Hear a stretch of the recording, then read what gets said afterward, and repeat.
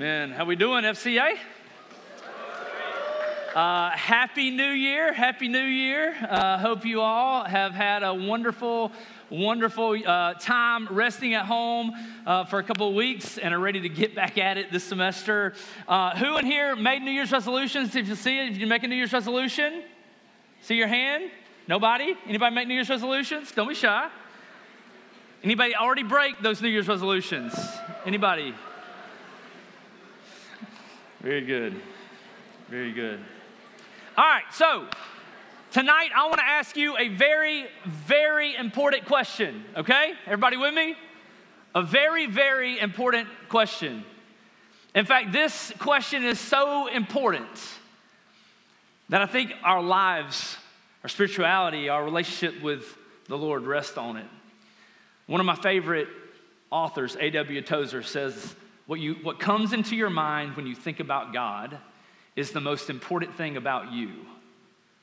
What comes into your mind when you think about God is the most important thing about you. So here's my question.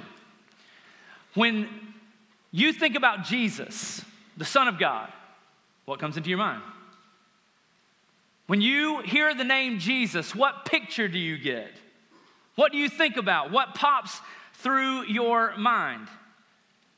Because we all have things that shape the way we view other things, and what we believe about something always affects how we react and how we respond to whatever that person or that thing is. That's how powerful our beliefs are. They affect, ultimately, our actions. And so how do you picture Jesus? When I say the name Jesus, what do you think about? In fact, a lot of people picture Jesus different ways. And over the years, over the centuries, there have been renderings of Jesus. And I found this one online. This is quite interesting. You see this? And for some of us, apparently this is the view that somebody over the years has had about Jesus. Maybe this is how you think about Jesus. Really kind of ethereal, spiritual, high above everything else, really clean, like Jesus would never have any dirt on his robe. He'd never have any grime under his fingernails. And if I'm honest, if this is the picture that you have of Jesus in your mind, I'm not sure this guy can help me very much. How about you? Like when your relationship problems pop up, are you going to go to this guy? A porn addiction, you going to go to this guy with a porn addiction? You're going to go to this guy with resentment and hate? You're going to go to this guy for help? Fortunately, what we read when we open the pages of Scripture is not some ethereal, spiritual, clean version of Jesus with glowing behind his head and white skin and rosy cheeks and blue eyes. That's not the picture we get of Jesus in the Word.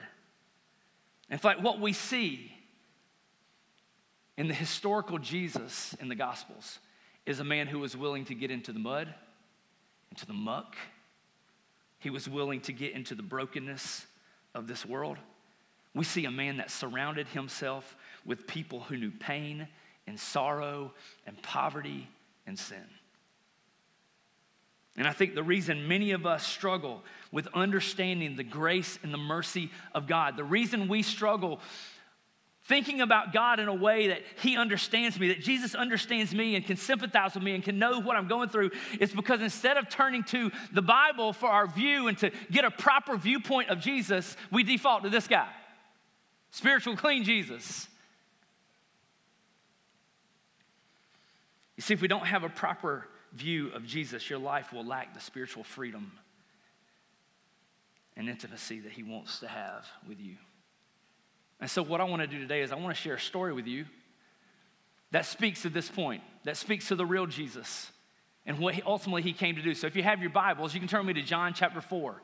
John chapter 4, I want to help us get a real view of who Jesus was and what he came to do. And we see this in John chapter 4. I'm just going to start reading in verse 3. John chapter 4, verse 3 says this. So he, Jesus, left Judea and went again to Galilee. He had to travel through Samaria. Now, he was in Judea. Why was he in Judea? Well, we read in John chapter 3, who was he visiting? He was talking with a guy named Nicodemus, who was a spiritual elite. He was well thought of in the religious circle, and he wanted to have a conversation with Jesus. And in John chapter 3 is where we get, John 3:16, we get the born again verses in John chapter 3. It's a very significant conversation that he had with Nicodemus in John chapter 3. And so now Jesus is traveling from Judea to his hometown, where he spent most of his adult life, in Capernaum in Galilee. And it says that he had to go through Samaria, which is interesting because he didn't. He didn't have to go through Samaria. In fact, the most common route from Judea to Galilee for the Jews was around Samaria because the Jews hated Samaritans.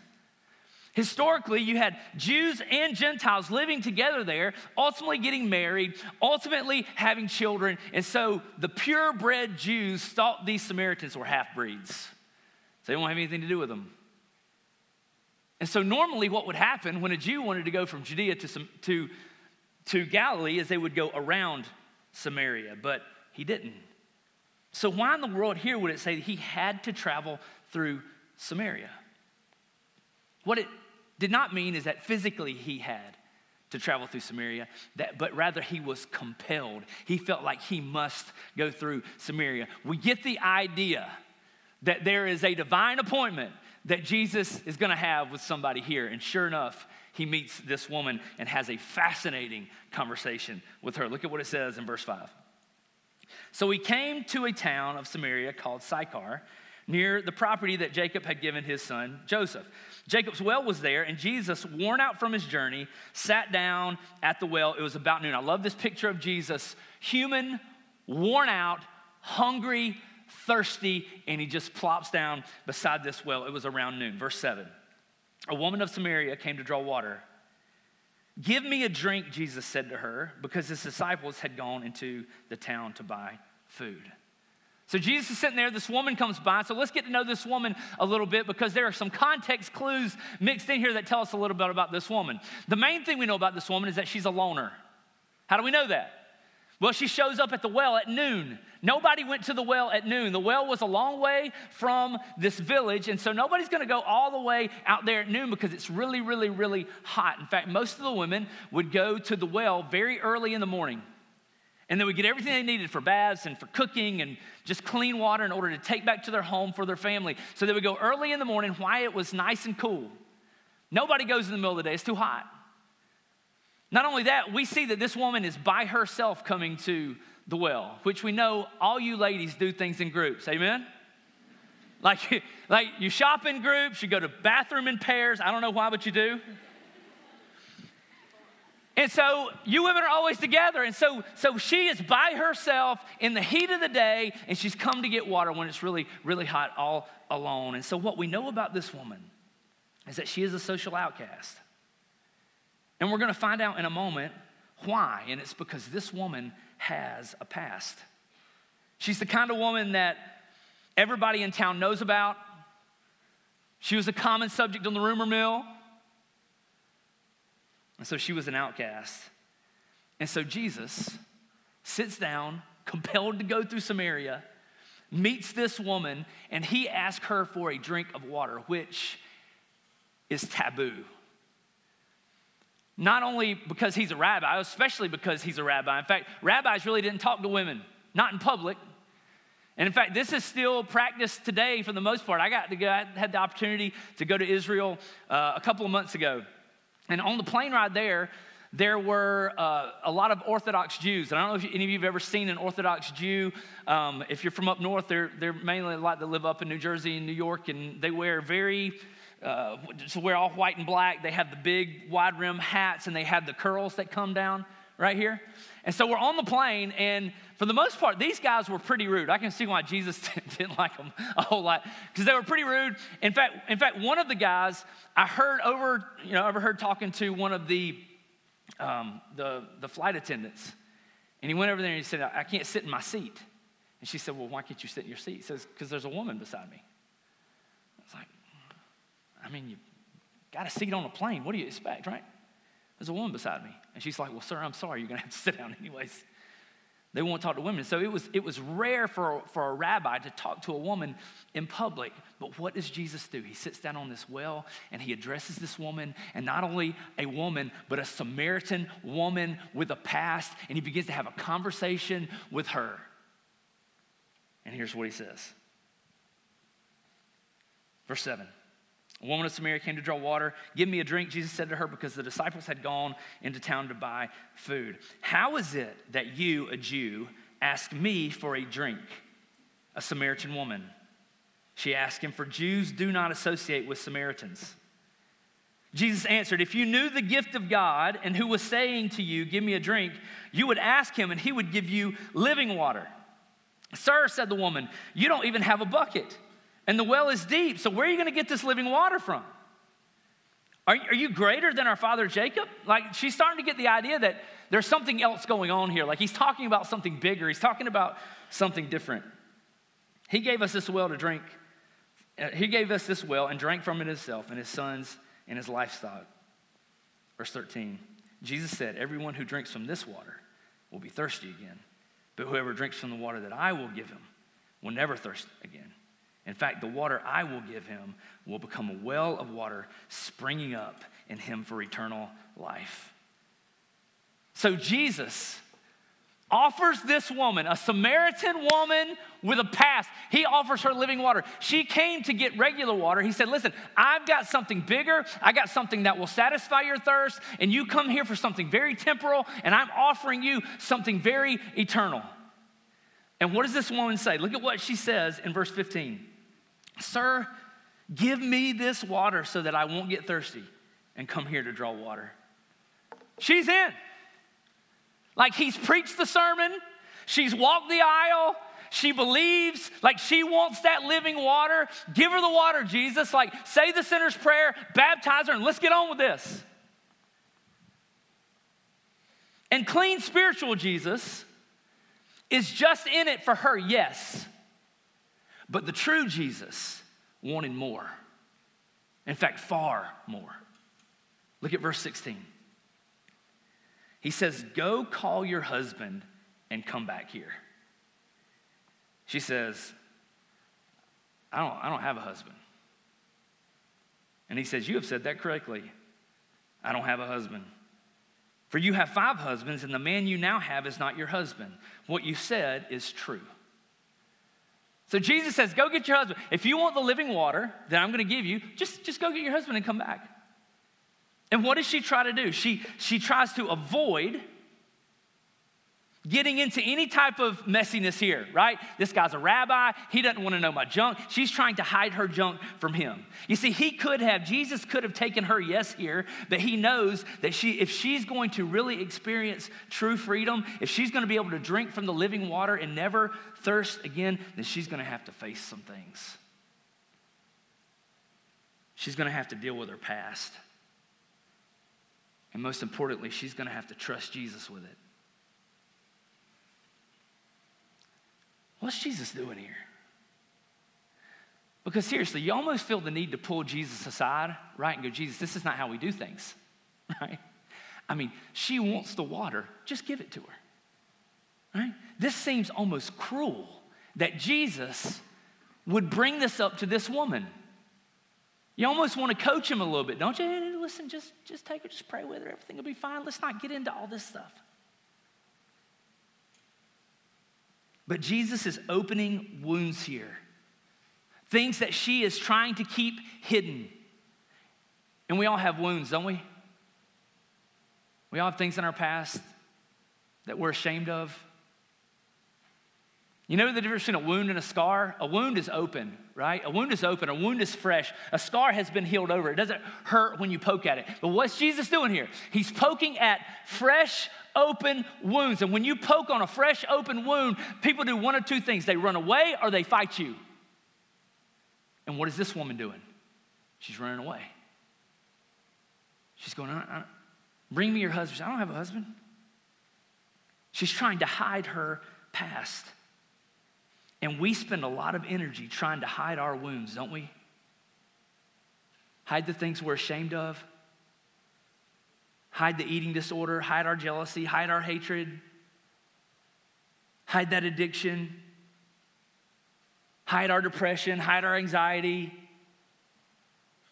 Like we go to great extents to hide the things that have wounded us. And whether it's your fault or whether it's somebody else's fault, it doesn't matter. All of us have been wounded in some way. And Jesus is saying, oh, this is so beautiful. Jesus is saying, listen, I know them already. I know your wounds already. There's no reason to try to hide them from me. I know them already. Bring them to me. Bring me your brokenness. Bring me your shame. You see, the way to experiencing the grace and the mercy of God is not through hiding your hurt. It's through dressing your wounds.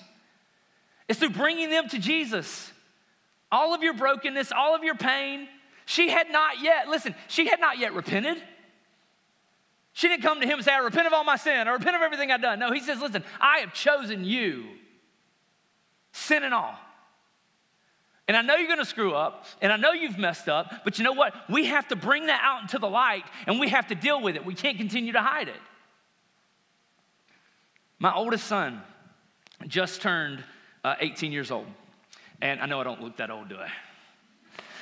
My oldest son just turned 18 years old, and we had this kind of coming of age, hey, you're a man, you're becoming a man now, kind of dinner for him. We call it a Baptist bar mitzvah, even though, we're not really kind of Baptist, but we call it a Baptist bar mitzvah. And so I invited about 15 or 20 men that had a huge part in his life to come together and to have a meal. And our whole focus was to tell stories about Landon and ultimately to speak things into him that we see in his life that God has put there, talents and abilities, and to call those up and to call those out so that he'll know that we're there, so that he'll know that we believe in him. And after all that, and after a time of really building it up and encouraging him, I was scared. And here's why I tell you why I was scared. It's because I was afraid that when an 18-year-old mind hears, hey, God's gonna do something with you. God's got you. Like, he's giving you talents and he's giving you abilities and you can do great things for him. That can be overwhelming to an 18-year-old. And when he begins to process that, he might think, you know what, if I mess up once, then I'm through. There's no way I can live up to that. So I pulled him aside after and I said, listen, and I had a message for him and I got a message for you right now. 18 to 22-year-old college students, and here's the message. You ready for this? You are going to screw up. You're going to mess up. And you're going to have deep regret, and you're going to be deeply embarrassed, and you're going to be ashamed. And you're going to think, how can I continue to call myself a Christian? What am I going to say to my friends? What am I going to say to my family? You're going to be ashamed of what you're doing. Mark it down. It's going to happen. And listen, the worst thing you can do is to pull those things and to press them down and to try to hide them from God and try to hide them from the people around you. Because you cannot fight the devil in the dark. You got to pull those things into the light. And this is Jesus pulling those things into the light. Say, listen, we've got to deal with those things. I know that you've sinned, and I love you anyways. I know that you're ashamed, and you don't have to be. I'm going to pay for those. And he's pulling that sin into the light. Listen, this is why communities like this are so important. This is why if you have a small group, it's so important, because we have to have a group that we can bring these sins to, these things to, our past to, and say, hey, this is who I am. I heard a preacher say not long ago that if you are 99% known, you're not really known. Like someone can know almost every bit of you, but if you hold that 1% back, then you will always truly wonder, man, if they just knew this about me, they wouldn't accept me. And as long as we keep that 1%, then nobody really knows you. That's why it's important, because God knows. And you know what? He loves you enough to sacrifice his son for the very sin that you're worried about. And he's given us communities where we can be known for people to still love us and not gossip and not spread rumors and coach us back onto a path that is glorifying to him. So Jesus is touching her wound here. And he's telling her, listen, I'm not asking you to be a better person. I'm just asking you to bring your shame to me. Let me deal with it. Let me heal it.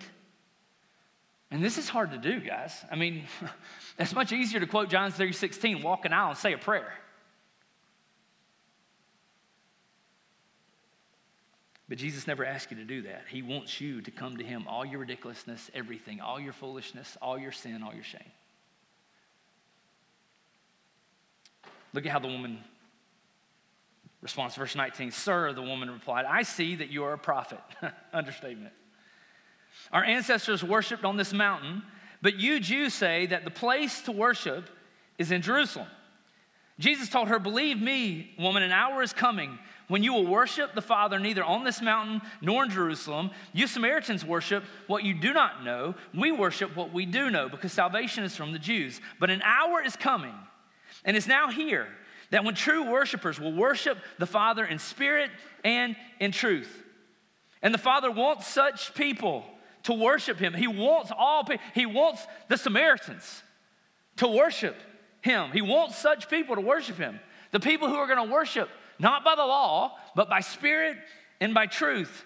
God is spirit, and those who worship him will worship in spirit and truth." And the woman said to him, "I know the Messiah is coming, who is called the Christ. And when he comes, he will explain everything to us." And Jesus says to her, "I, the one speaking to you, am he." Do you realize the significance of that statement? The book of John is known a lot for the I am statements. Right? Lots of I am statements in the book of John. And here Jesus says, I am he. I am the Messiah. And how significant is it that the first person he reveals that he's the Messiah to is a shady Samaritan woman with a past? I mean, he could have told Nicodemus. The religious elite guy in John chapter 3 had that opportunity. He could have told his disciples. We don't even know at this point if he's told his disciples that he's the Messiah. We don't get that conversation with Peter until John chapter 8. And we still don't know if he's told them or not. And they left their families, left their friends, left their lives, their jobs, their career to follow him as a rabbi. So the first person he says, I'm the Messiah to, is a shady Samaritan woman with an interesting past.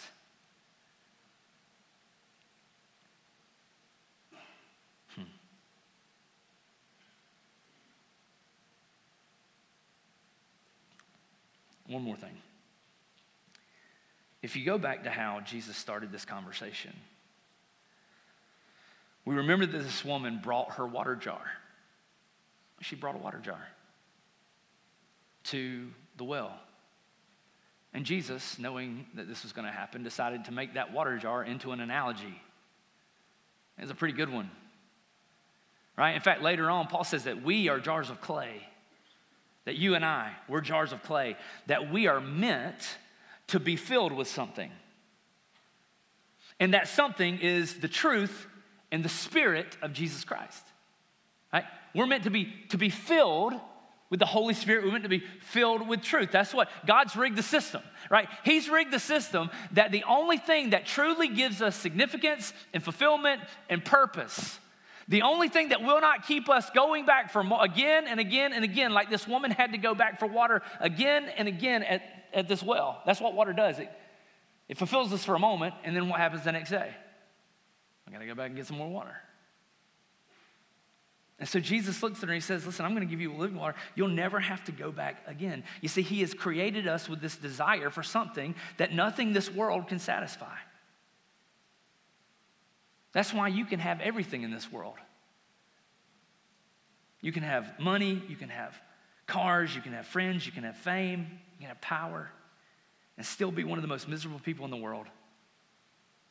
Because God has rigged the system that you are a jar of clay, and the only thing that will truly fulfill you is him. You see, for this woman, she kept trying to fill her water jar with men. And we don't know much about this woman, other than the fact that she had 5 husbands, which is a little weird, yeah? We don't know if this, some scholars say this is a way to say that she was sexually promiscuous. You know, if we take her word for it, then I know why the current guy's not married to her, because the first 5 are widowed, they died, right? If the 5 before you died, don't put me on that list, right? So we don't know much about this woman. But what we do know for her, it was men. She tried to fill that void in her. And maybe for you, it's something different. Maybe you're trying to fill your water jar with sexual partners, or with friends, or with jobs, or with church, or with hobbies, or with wardrobes or cars. You can try and fill them with really good things. But you're trying to fill a void that's only meant for one. And that is to be satisfied with him daily.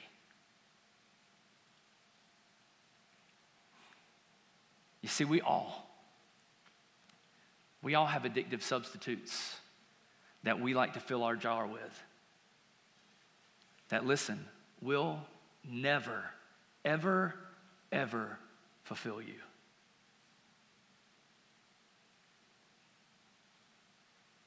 You want to know why porn is so hard to beat? It's because it gives you a high. But that high won't last. You'll always thirst again. You with me? You'll always want more, and it has more and more. You want to know why power is so addictive? It's because as soon as you have it, what do you want? The high wears off and you want more. You know why relationships that make us feel good and make us feel fulfilled and we just feel loved, you know why they're so addictive? Because we'll always just want more of them. Because ultimately, they can't satisfy us. Only Jesus can satisfy us.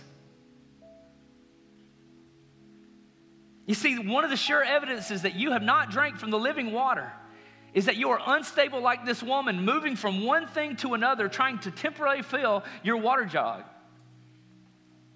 with satisfaction, with pleasure. But when this woman truly understands who Jesus is, the truth about him,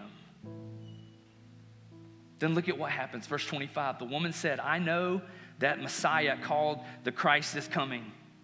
And when he comes, he will explain everything to us. And Jesus said, that's me, I'm him. And look at what happened in verse 28. Then leaving her water jar, the thing that she came thirsting for, the purpose for coming out there, she found something much better. And when you find Jesus, you will leave those addictive substitutes, the things that you crave over and over again. You will leave those at his feet. And so my question for you tonight is, what are the addictive substitutes in your life, the things you have been trying to fill that void with? That void that was only made for one. What are you trying to fill it with? And is it time to go and lay that jar at the feet of Jesus? And to turn around and walk away? And to leave it there? Does that mean you're going to be perfect? No, I told you that before. You're going to screw up. But there's only one way to continue to go towards Jesus, and that is when you mess up, you pick yourself up, you drag that sin into the light, and you take another step towards him. And then the next day you take another step, and then the next day you take another step, and then you're gonna get confused, things are gonna happen, and you're gonna screw up again. And you know what you need to do? You don't need to fall, you don't need to make it another New Year's resolution for 2024. You need to drag that sin into the light with a group of friends, a group of buddies, a group of girls. You need to drag it into the light, and you need to take another step towards Jesus. The Christian life is not about these hard sprints to Jesus. I just get there as quick as I can. Let's go. And I'm going to mess up and I fall away and then I just quit running. It's about taking the next step and taking the next step and one small step at a time. And we leave that water jar. And we leave it at his feet. Let's pray. God,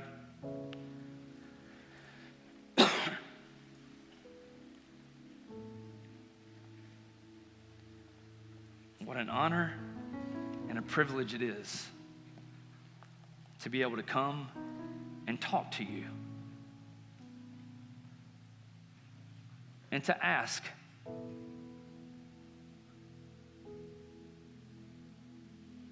God, I pray right now that my prayer contains things that you like to say yes to. Lord, I think there's a way we can pray in such a way where you like to say yes to those things. Lord, you gave us that example. To pray that your kingdom come and that your will be done. So I pray for that in here today. I pray that your name would be lifted among all other names, that it will be hallowed. Not that we can set you apart as holy, you are holy, but that we recognize that you're holy. God, we pray for your kingdom to come. God, I pray that your kingdom grows tonight.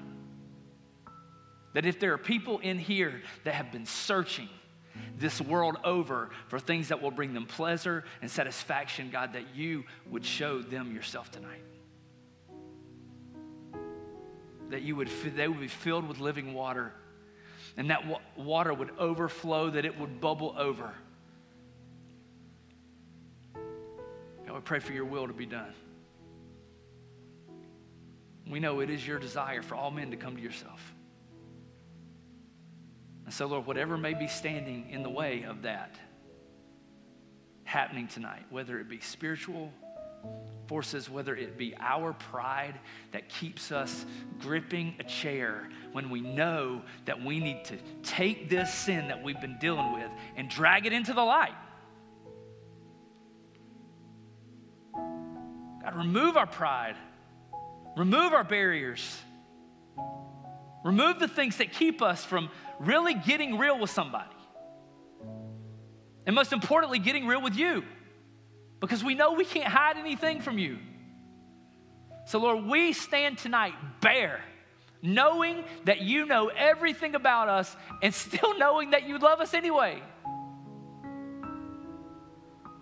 What a glorious, humbling thing that is. That you can see what I'm doing when nobody else does, and you still sent your son. And that you still love me.